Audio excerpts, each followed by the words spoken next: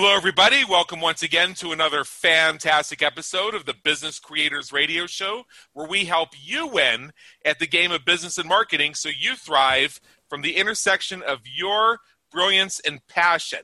My name is Adam Homey. I am your host, and I am honored by your wise decision to tune in and invest in yourself today.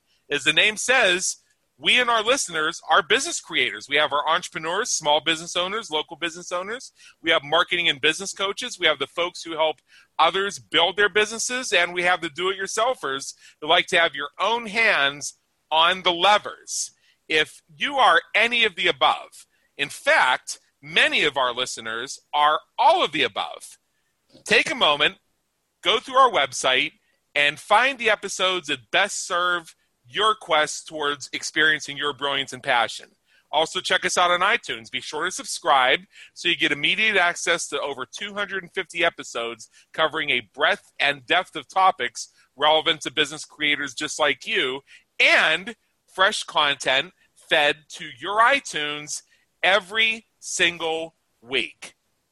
So this is going to be a very exciting interview. And the gentleman we have on board today is somebody who we have interviewed before. We spoke with him just about a year ago. His name is John Vespasian, and he spoke with us a year ago about success for low-energy people and the sequentiality approach. Now, this year, now that we have him back, we're going to be getting into sequentiality a little bit more and from a different direction. I found this topic very, very interesting when we covered it last time, and I wanted to bring him back so that he could share with us even more on the topic of sequentiality. So we're going to dive into that, and let me just say a little bit about John for those of you who were not here last time, and for those of us who are just getting to know him. John is the author of 9 books about rational living, including When Everything Fails, Try This, Rationality is the Way to Happiness, The Philosophy of Builders, and the 10 Principles of Rational Living. Also, Rational Living, Rational Working, Consistency, the Key to Permanent Stress Relief, On Becoming Unbreakable, Thriving in Difficult Times, and his newest book, Sequentiality, The Amazing Power of Finding the Right Sequence of Steps. So, again, welcome aboard, and we are going to go a little bit beyond what we covered last time when it comes to speaking with John. In fact, last time what we spoke with him about was the 80-20 principle and not letting the 80-20 principle mislead you. We did cover sequentiality a little bit then, but now we're specifically going to cover sequentiality and how to get success for low-energy people. John, my friend, welcome back. Come on in. The weather's fine. Hi.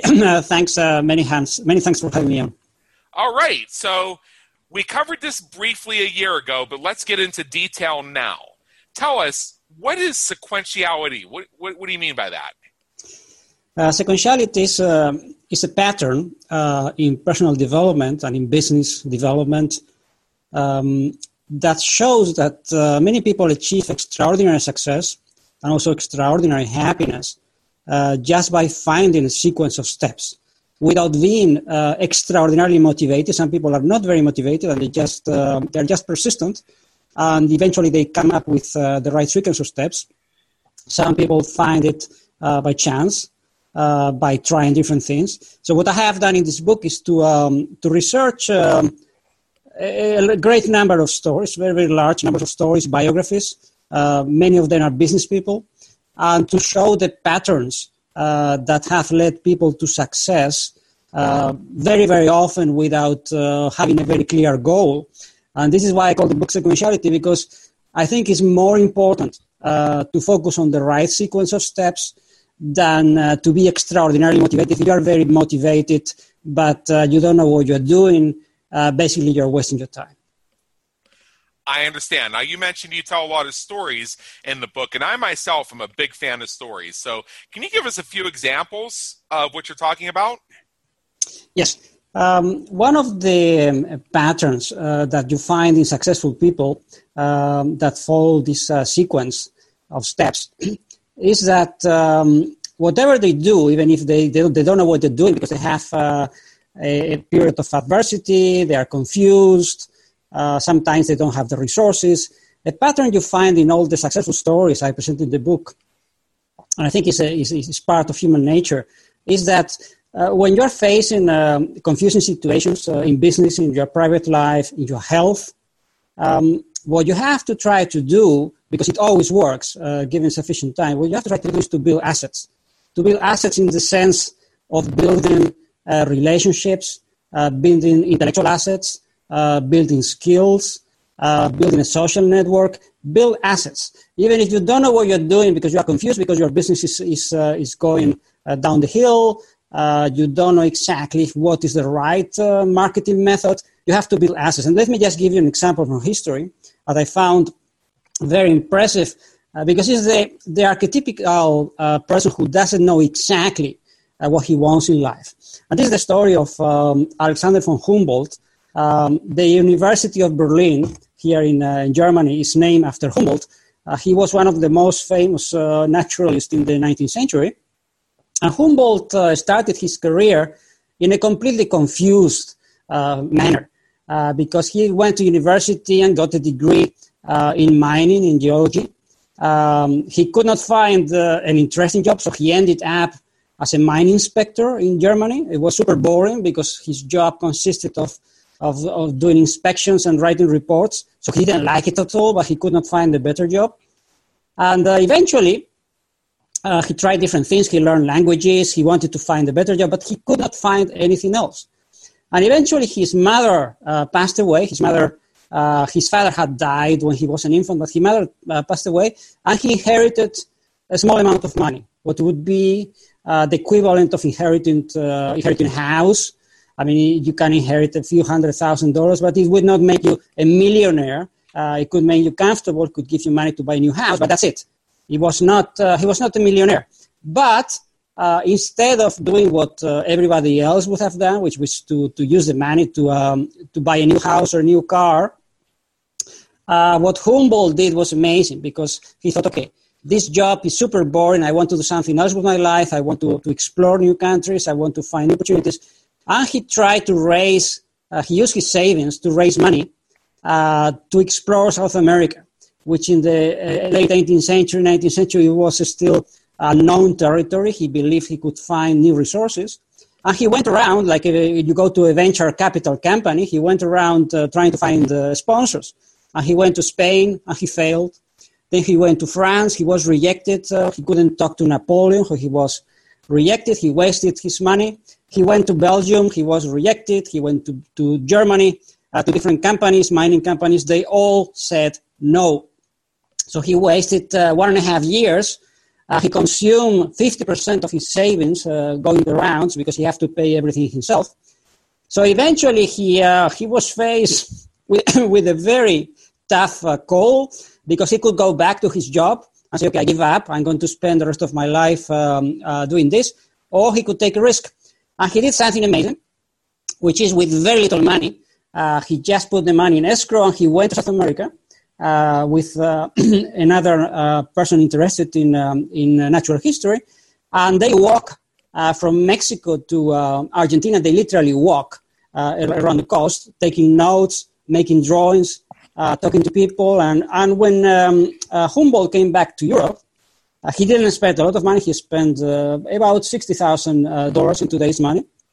When he went back, he used the rest of the money to publish his notes, because he had taken copious notes, and he published 8 volumes, which he paid for himself. And this made him almost overnight the most famous naturalist in the world.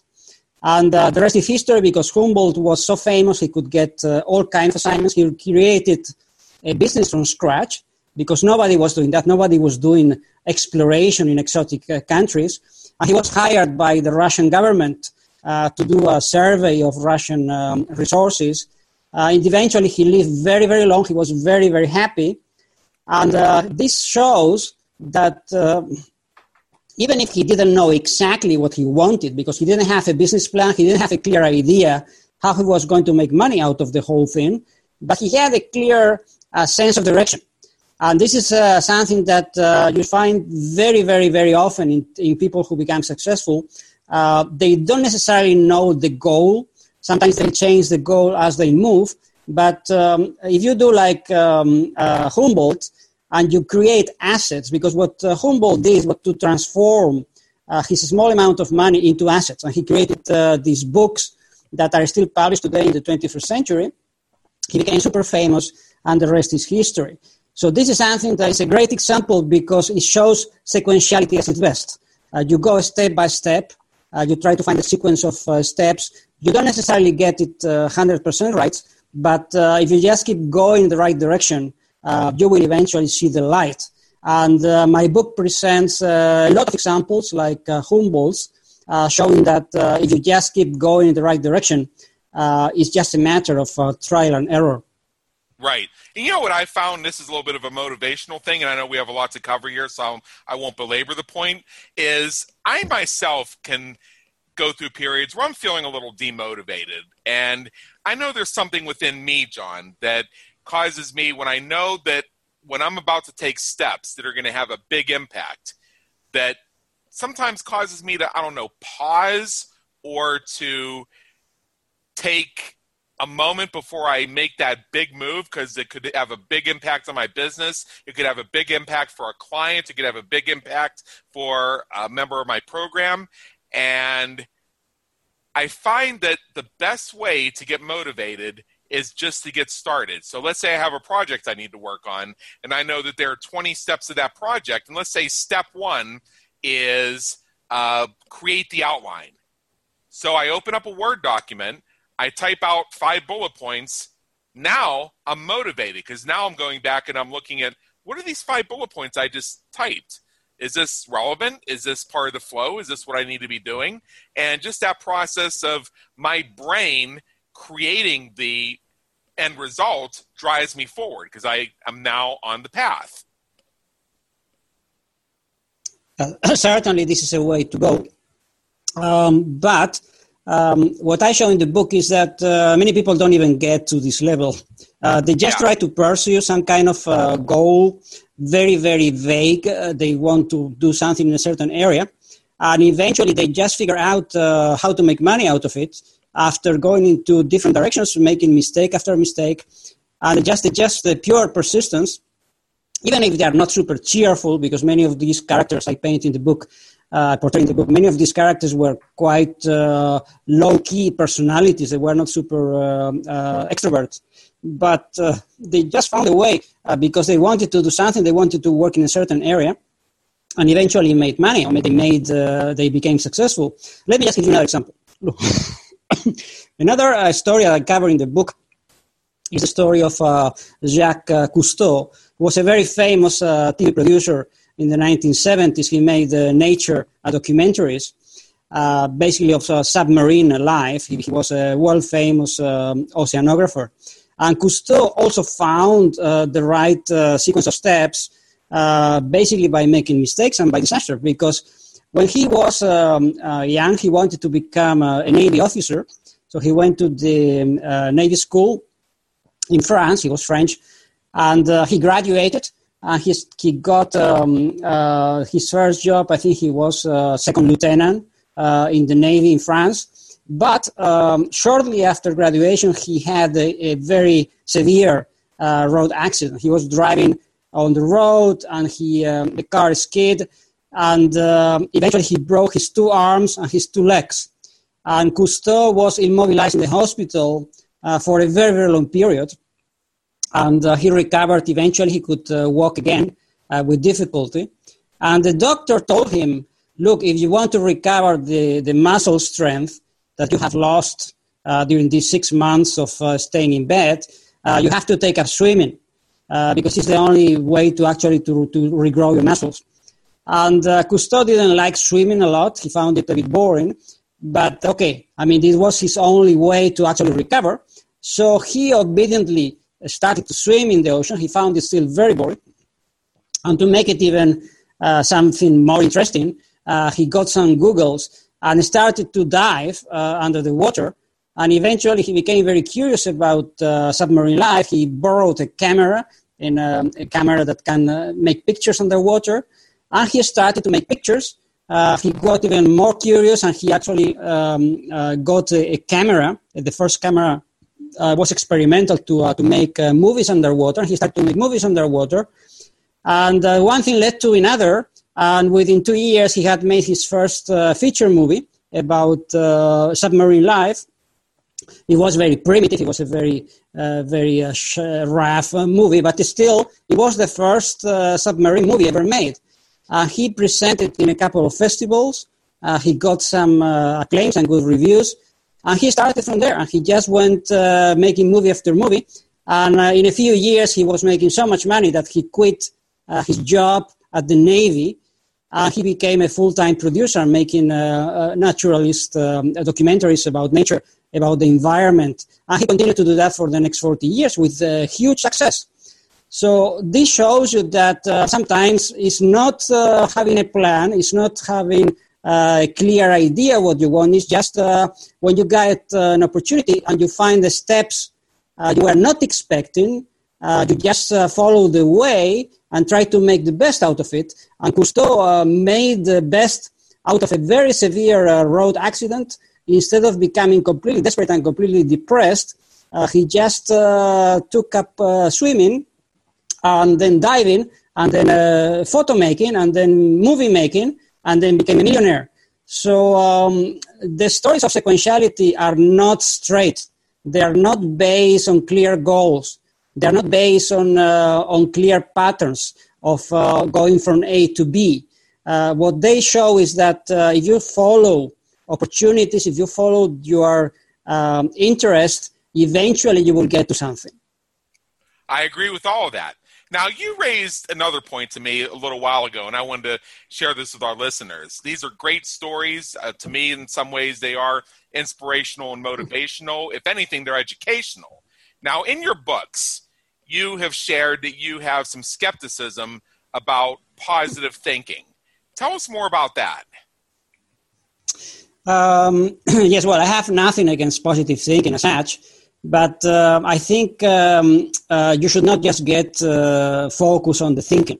You have to also do the actions, and you have to really make an effort to find opportunities. And I find it a bit sad that in our culture, we are so much focused on the positive thinking, on the dreams, on the beliefs. I think this is important, but it can be misleading. And what I have done in the book is to show a story after story that not everybody who becomes successful is super positive.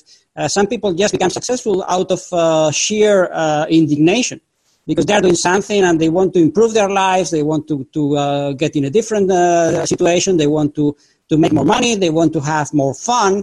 And eventually they find the sequence of steps that leads them to the place they want to be, even if their goals are very fuzzy. So positive thinking is good. I think it's good to be motivated, but you have to take the actions. And most of the time, people are going to find the steps only when they're already walking. The idea that you can open a Word file and decide, okay, I'm going to follow these 1, 2, 3, 4, 5 steps.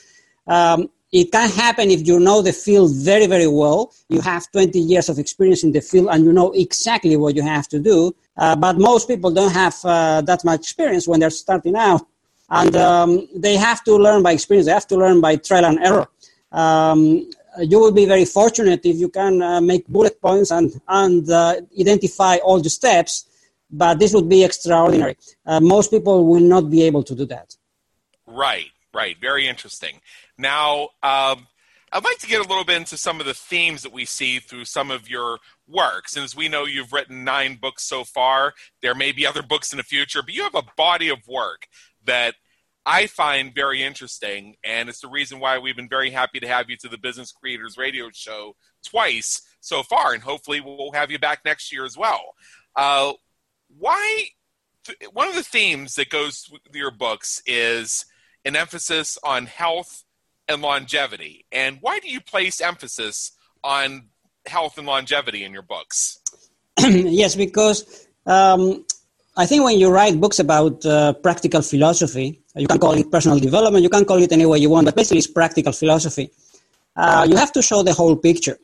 And one thing that I find super annoying when I read books about psychology, about personal development, is that they give you a lot of tricks about how to develop your business or how to do something better.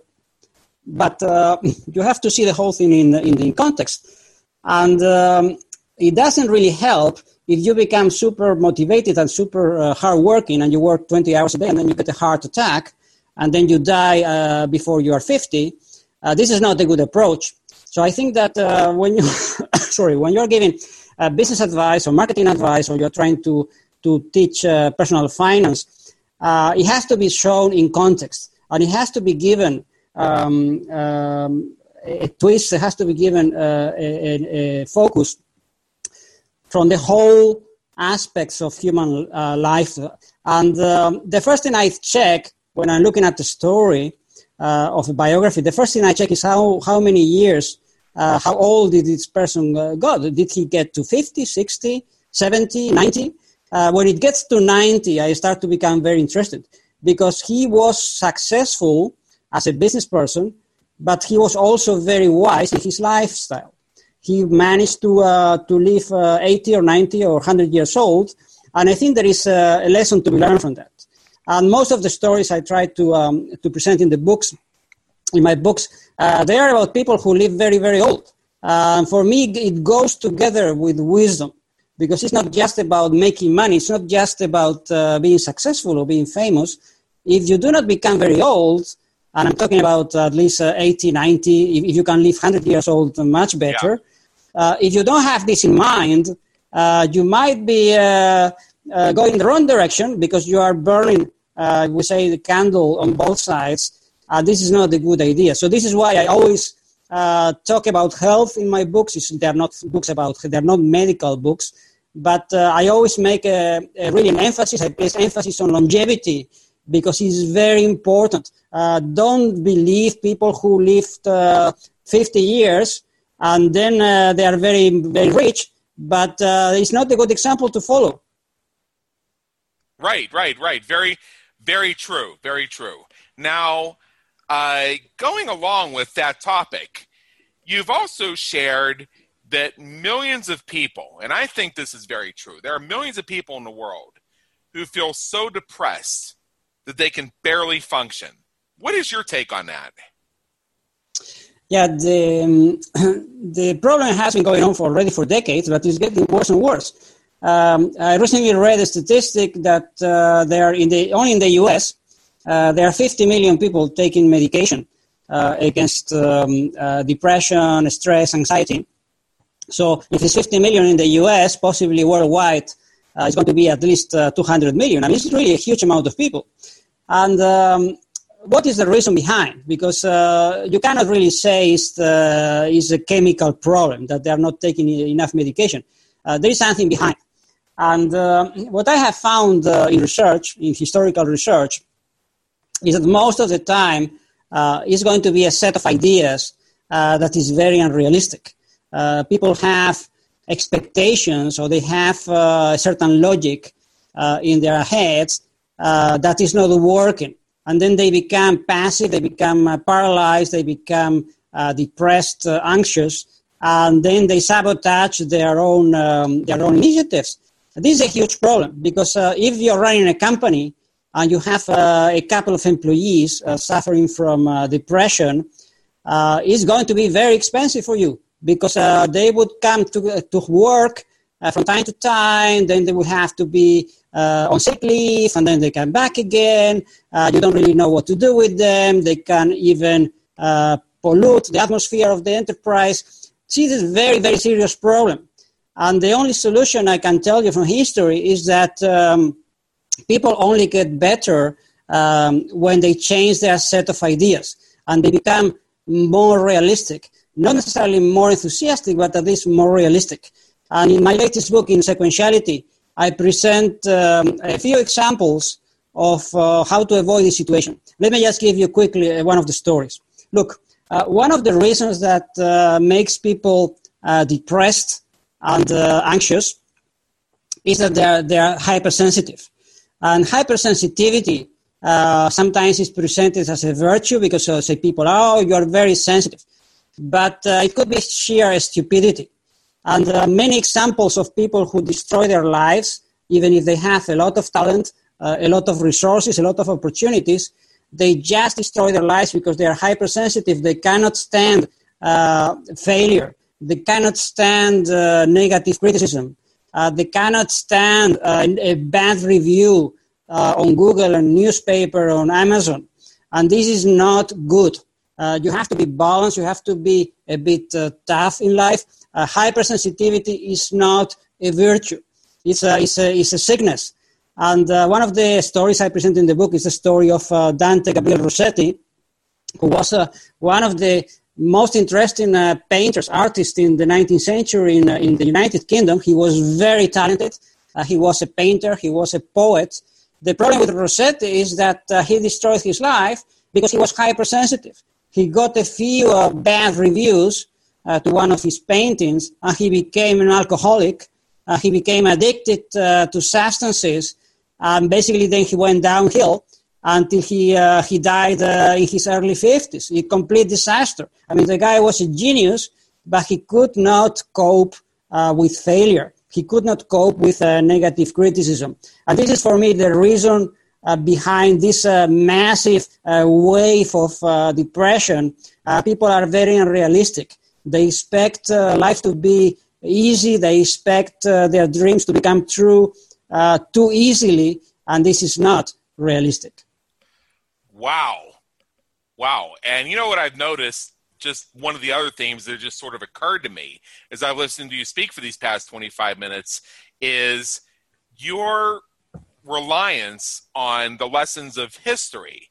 And I'd like to go there for a moment if we could. In fact, what I've noticed, having perused some of your books, is that your books are based on history. So why should we care about things that happened a long time ago? I'm reminded years ago, I ran into this person I know, and she said, what do I care about history? That's what happened yesterday. I care about what's happening right now. I couldn't even continue the conversation because I myself get it, but I want to hear from you, John. Why do we need to care about what happened a long time ago? Well, there is a logic in the question. If you say, okay, why do I care? I mean, it happened in another country. It happened in another century. It happened to different people. People of different, speak different languages, different cultures. But the idea behind is that human beings remain the same through the centuries. And we make the same mistakes. It doesn't really matter if you are using smartphones or you are using a typewriter or you are using ink and a pen. It doesn't really matter. We make essentially the same mistakes. And this is why I think that if you can learn from history, you will save yourself a lot of trouble. You will spare yourself a lot of suffering in life because you don't need to make the same mistakes. Let me just give you an example from the book about learning from history and how critically important it is. Look, in the early 20th century, there were several people trying to explore and to find the South Pole in Antarctica. And there were several expeditions from the UK, from England. There was another one from Scotland, another one from Norway. And these people, they had a lot of resources. I mean, you are talking about millions of dollars of sponsorship. They went there with ships. They had a crew of 50 people. So really it was a huge undertaking. And they wanted to go to the South Pole to find it because they thought there were resources there. They wanted to plant their flag. And many of them died. And they died in horrible circumstances because they got frozen. They lost everything. They were completely abandoned. It was a complete disaster. Some of them are even still there because they could not even recover the bodies. And there was a guy from Norway, Amundsen, who just went there. And it was like a walk in the park. He did everything right. He went to the right place. He used the right technology. He went there and came back. And all the other people, they froze and they died. And when they asked this guy, okay, Amundsen, how was it possible that it was so easy for you? And all the rest died. And he was very modest. And Amundsen said, look, I'm not a genius. I just check what other people were doing in similar circumstances, and I learn from them. And by simply asking, he was the only guy in the whole undertaking who actually found what kind of clothes do you need to wear in Antarctica. He figured out you have to wear furs, because if you wear textiles, you will get wet and you freeze.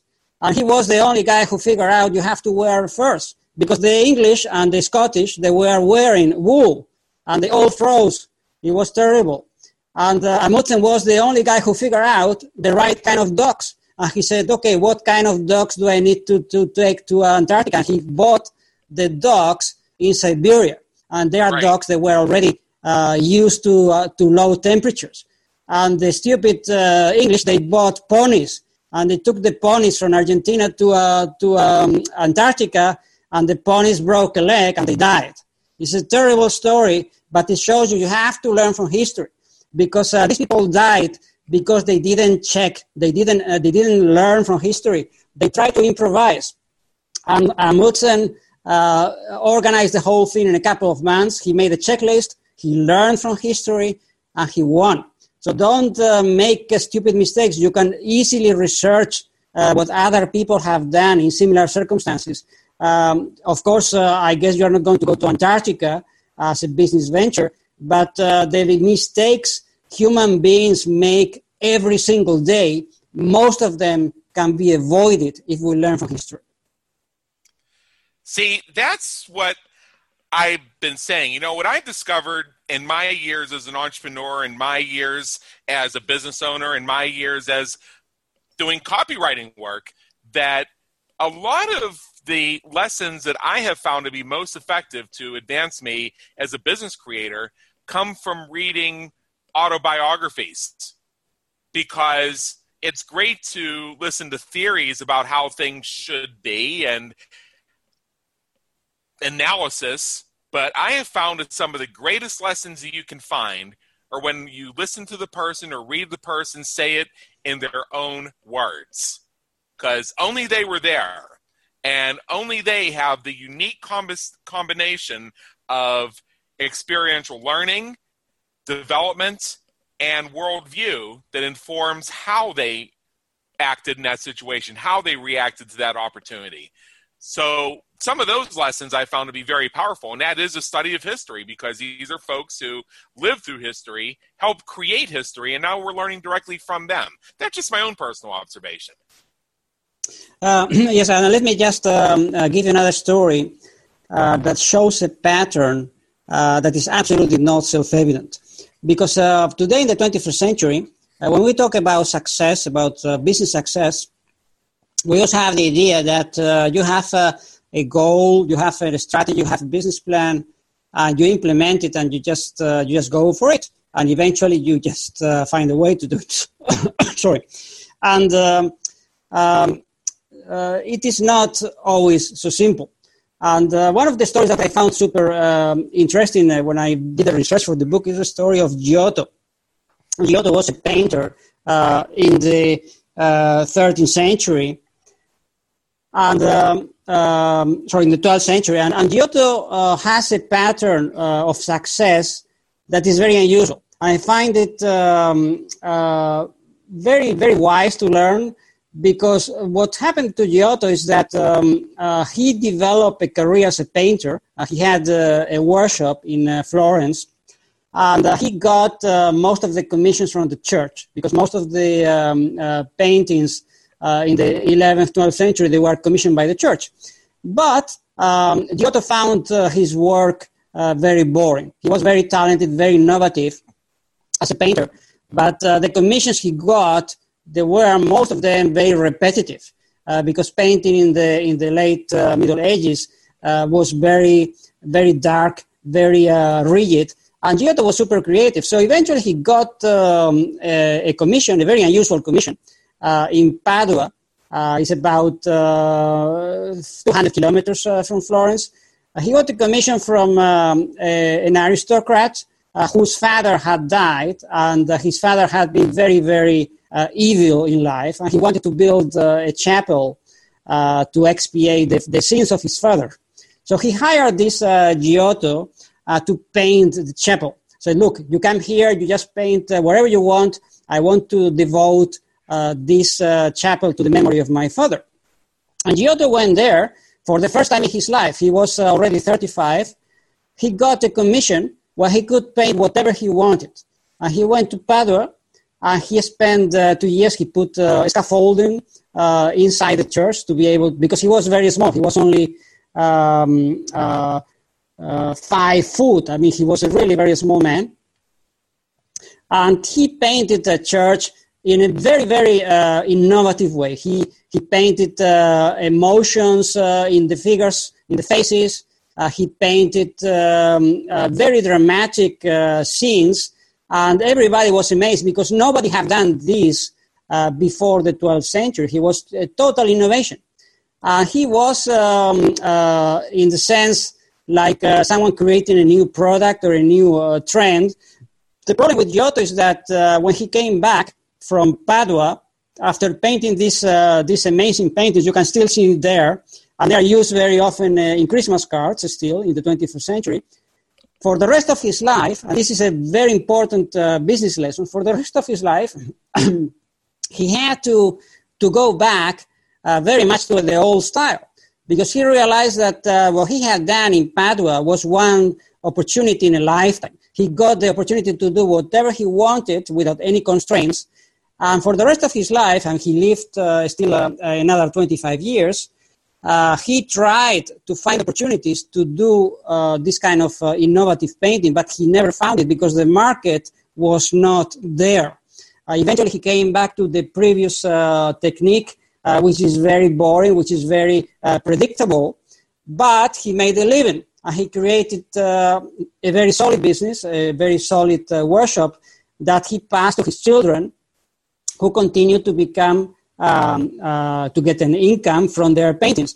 So in the end, he had to make a choice between wild innovation, for which there was no market, and predictable, solid work, for which there was a huge market. And this is something that many business people find difficult to understand, that you might be too much ahead of your market. And this is a very difficult lesson to learn. It was very difficult for Giotto to learn this lesson, to accept that he was ahead of his time, at least by 50 years. But you have to realize that you might be operating in a market where your products or your services, they are too complex, they are too sophisticated, they are too excellent, and you might have to reduce your level in order to find the customers you need. Right. And what I love about your approach, John, is, again, it's the storytelling approach. Pretty much our entire interview has been me asking questions and you telling these stories. And it does tie back to this idea of sequentiality and the idea of success for lower energy people, because it shows that just coming up with that burst of energy is not the only way you can go about getting things done and moving things forward. So we're studying history. We're looking at health and longevity as a way of facilitating people moving forward. We're looking at positive thinking, your thoughts on it, and more. So what I'd like to do now is, since we're dealing with low energy, I want to shift gears again, since we have about 20 minutes left here. And I want to ask the question of, in your estimation, let's say a person is overstressed. They're weighed down, they're frazzled, they're just totally wiped out with stress. What can they do right now to reduce those levels of stress? Yeah, the only thing that works, and this is proven by a lot of stories about people who have improved their lives, the only thing that works is to make your life consistent and to try to identify what are the areas of your life that are inconsistent and try to remove those inconsistencies. The inconsistencies can be very subtle. It's not always self-evident to say, okay, I'm trying to do too many things. I should do fewer things. Yeah, okay, but are the things consistent? Are you going in the right direction? Are you trying to do what is important? And sometimes it takes a lot of analysis, a lot of thinking to figure out what is really the reason for the stress. We tend to avoid this kind of thinking because we feel it's like a waste of time. It's difficult when you're really having a lot of work, you're having a lot of activities. It's difficult to find a couple of hours to actually think and say, okay, what I am doing wrong, why I'm feeling so stressed, why do I have difficulties sleeping at night? But there's another way. You have to really take a pen and paper, make a list of what you're doing every day, and try to figure out what the problem is. And the problem sometimes is going to be invisible. It could be that you are worried about some risk in your business, and it is not conscious. It might be unconscious, and you are trying to cover the risk without actually thinking about it. It might be relationship problems, and you're having problems with some person, and you don't want to address the problem because it's very uncomfortable, and you just develop more and more activities in order to avoid difficult conversations. So don't assume that it's super easy to find the reason for stress, because it is not simply that you have too much to do. Look, if you have too much to do, but you are organized and you have a very consistent approach, you will not get stressed. You will delay things, you will have priorities, you will have a system for dealing with the work, and you would feel actually happy because you are so successful that you have so much work that you can decide on the priorities. So it is not a question of quantity. It is not that you have too many activities, too many emails. In the end, you can find ways to deal with those. What creates a massive amount of stress in human beings is inconsistency.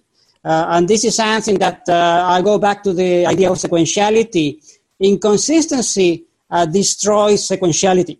And let me just give you a quick story of a person who destroyed his life after building a very successful sequence of steps. He destroyed his life within a couple of years because he became very stressed. And this is the story of Charles Dickens. He was a very famous author in the 19th century. And Dickens, it took him about 10 years to develop a system for writing bestsellers. And he was very, very organized. He would write 3 pages every day. He knew how to create very interesting characters. So he developed like a small literary machine. And he produced a book every year, year after year. He became very, very wealthy. The problem with Dickens is that at a certain point in his life, he was in his early 50s, he made a huge mistake that created a huge inconsistency, and he became very stressed. And the mistake is the following. I don't know why exactly, but he became too bored with his work. He wanted to do something else, and he came to the idea that he wanted to write for the theater, which was completely stupid because he was the most successful author in Europe. But he wanted to be a playwright. He wrote a play that was really very boring. He tried to find a producer. Nobody would want to stage the play in London. So eventually he used his money to stage the play with some amateur actors. And he hired a professional actress for the leading role.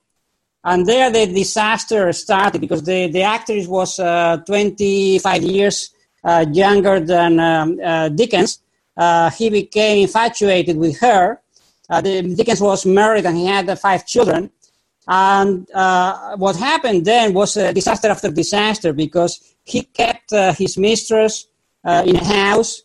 Then he had his own house with his family, and the guy was going back and forth all the time. He was completely paranoid about the press because he didn't want the press to know about his mistress. Eventually, the wife found out, and he moved out. So he had to pay for 3 houses. He had to pay for the wife and the children.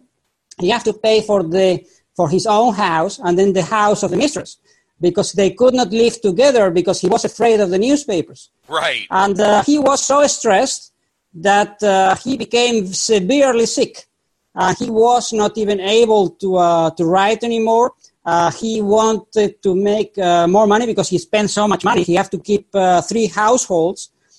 he started to give public readings of his books to make more money. He became very, very sick. He went to the US. When he was back from the US, he was almost dying. And eventually he got a brain stroke and he died. It was a complete waste because he was a genius, but he actually messed up with success. He found the right way to become successful, but then he destroyed everything because he became distracted, he became stressed, because he was living a life that was very inconsistent. Wow. That is something. So we have consistency, sequentiality. These are all interesting things. Now, going back to what you were saying earlier about levels of stress and things like that, I want to test a theory with you since I have you here as a subject matter expert. In my own book, which is titled Groundhog Day is an Event, Not a Business Strategy, twice in the book I include the same subsection, which encourages the business creator to look at the processes they have in their business, their rules, their regulations, their step 1, step 2, step 3 for doing certain things, the items on their to-do list, and look at each one of those items and ask this very important question. Do we need to be doing this? Do I have to do this? So rather than look at what can we do to simplify things, what do we need to do to reorganize things, maybe the question we need to ask is, do we even need to do this stuff at all? What would happen if we just didn't do it at all? Would anybody even notice? Would anybody even care? Would any money be lost? Could money be made? That's a question I just don't see asked very often. So I want to get your thoughts on it as a subject matter expert. Yeah, I think it's an excellent approach. Not only in business, I think it's applicable to many things we do in life. And it reminds me when I bought my first robot for the vacuum cleaner. I bought some time ago, and now all my friends have one because I realized, okay, I was paying someone to clean up the house, and now with the robot is going to do 50% of the work. So eventually, if you can figure out how to skip a task, either by subcontracting or by not doing the task at all, or by doing half of it or by doing less of it, I think it's a very good move. But for most people, the problem is not optimizing. The problem is getting there. And getting there is a very messy, sometimes very unpredictable approach. And I would like to have the luxury sometimes to take a look at an operation and say, okay, what can I improve here? What kind of task can I delete? What kind of activities can I leave out? But if you're struggling, trying to get the business off the ground, or you're trying to get your career off the ground, sometimes you just have to try everything. You don't have the possibility to optimize. You have to go for it, and it's sad that we don't have sometimes the tools to figure out the solution. But that's human life. We never have enough knowledge. Nobody knows everything of everything, and you have to try to figure out how to do it. And let me just give you quickly an example. Right. Look, one of the things that is super annoying for people, for business people, and for, I would say, people in general, is that you might be trying to become successful at the business, at the profession, at the career. For many years, you might be working very hard. You might be highly educated, highly motivated. You might be very positive, but still you're not getting there. And there might be a reason, and you have to face it. And it's very difficult to acknowledge that most of the time when people are super motivated, super hardworking, super organized, and they don't get the kind of success they want, it is because they're in the wrong place. And the wrong place might be in the wrong company, in the wrong field, and most of the time it could be in the wrong place, geographically. And one of the stories I tell in the book is the story of Casanova, who is well known to be a great seducer of the 18th century, but Casanova was also very wealthy. And he started with nothing. He started from scratch, He became a millionaire, and he only managed to make money because he was really struggling. He was getting fired from job after job. He was really struggling. He only made money when he moved to France, because in Italy, he was born in Venice, it was a disaster. I mean, he got sued, he got all kind of problems, he got fired from his job, and eventually, when he moved to France, and he could not even speak French when he went to France, he went to France, he learned French, and he started as a consultant to organize a lottery in France, because he knew the lottery in Italy. So he actually took the idea to the government in France. He organized a lottery, and he became a millionaire within a couple of years. And this is something that in business is very difficult to accept, that you might be trying very hard, but the market is not there, and you might need to move to a different market or to a different location, and then your efforts will be rewarded. Great. I love all that. Now, speaking of energy, and this is something that I thought of a moment ago as I was listening to you, and I know it's a little bit of a change of topic in the last few minutes we have here, but I think this would be a good place to help people who are finding issues with their energy. And I think some of it comes from the internet, especially when we talk about entrepreneurs. A lot of us are on the internet all day long. We don't have the same restrictions on where we can go on the internet because we don't work for corporations. I can go to any website I want to, any time of day. So there's nothing that keeps me off social media or any website I want to visit or anything like that. So what we've also seen is that, wow, the internet, not only is it causing people to lose energy, but it's also failing to make people more tolerant and wise, which itself, I think, is an energy sapper. Why do we think this is happening? I think it's a very valid topic and a place we need to go in the time we have left. What is the internet doing that's failing to make us more tolerant and wise? Well, we have the fantasy that with more resources, we can easily do more. This is most of the time is not true. And it happens very often that people win the lottery and within 2 years they are destitute. It happens very often that sports people, they become very wealthy within a few years, and then they lose everything by making stupid investments. The internet is exactly the same story. I mean, in the 1930s, it happened very often that millionaires, they started libraries, and they created libraries for poor people. Yep. So people could read books. And they have the idea that if people could read books, the problem will be solved because people will have access to education, and then everybody will be very clever. And it was a complete failure. Nobody read the books. Very few people go to the library. And the internet is exactly the same.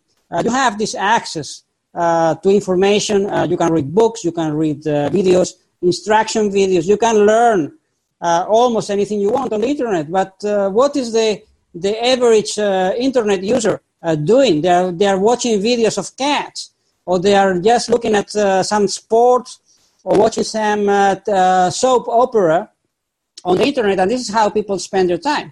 The opportunity to learn, or the opportunity to develop a business, the opportunity to grow as a person in knowledge, in connections, in resources, is wasted because it is not used. And it has happened in history that every time that there are new opportunities, there are new countries saying, oh, everybody's going to America and they're going to make money. Many people did not go to America. They stayed in Europe and they starved. And every time there is a new opportunity, say, everybody will do this. But most people will not. And this is human nature. And we have to be very conscious that the availability of resources itself does not guarantee success. It's a fantasy. Most people who create very successful businesses, they don't inherit the money. They don't have many resources. They just start little by little. It is not access that guarantees success. So the internet is a very wise to take it as a tool, but it can multiply your strengths, but it will also multiply your weaknesses. Yeah. That's a very interesting observation. I've found that in many cases that being online is actually dehumanizing in some ways, because we aim our thoughts and our reactions to the avatar that has been created, and what sometimes gets lost is there's an actual living, breathing, feeling human being behind that avatar. So we see happen way too often is folks will argue with the complete stranger and cast aspersions on that complete stranger's character, thought processes, morals, and all that.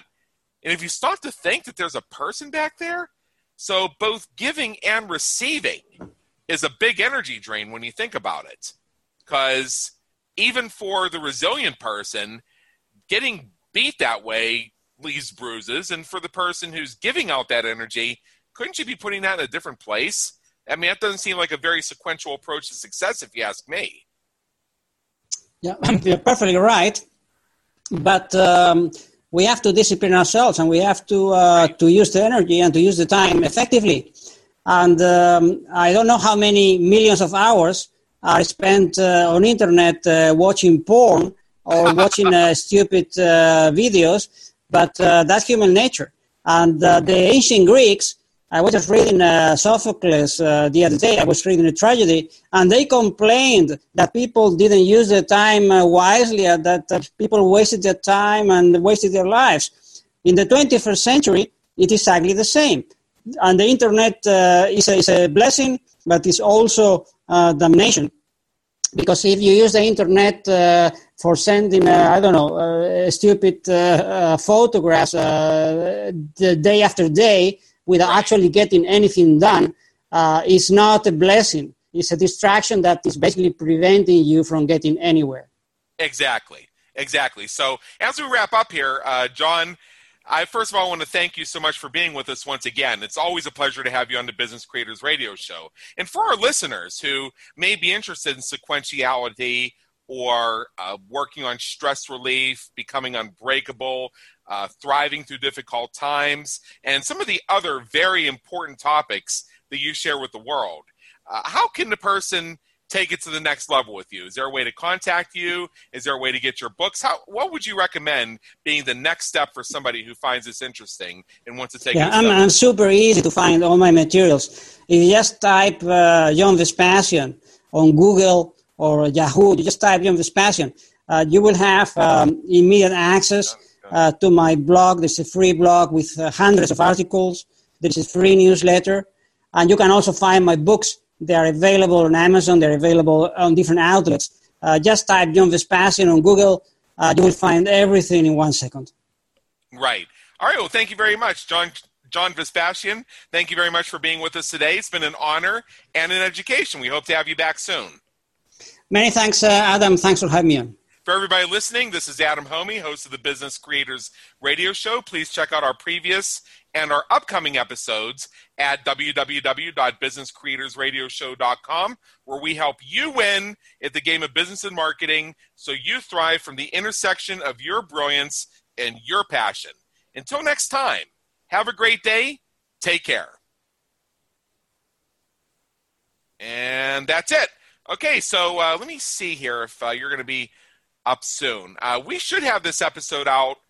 Oh, yeah, your date's already been picked. John, this will air on Tuesday, July 17th, just so you know. Okay, perfect. As soon as it's out, I will announce it on my blog and also to my list. Awesome. So that they can listen to it. I want to thank you again, Adam, for the opportunity, and talk to you soon. Absolutely. You have yourself a great afternoon. Thanks again, my friend. Goodbye. All right, see ya.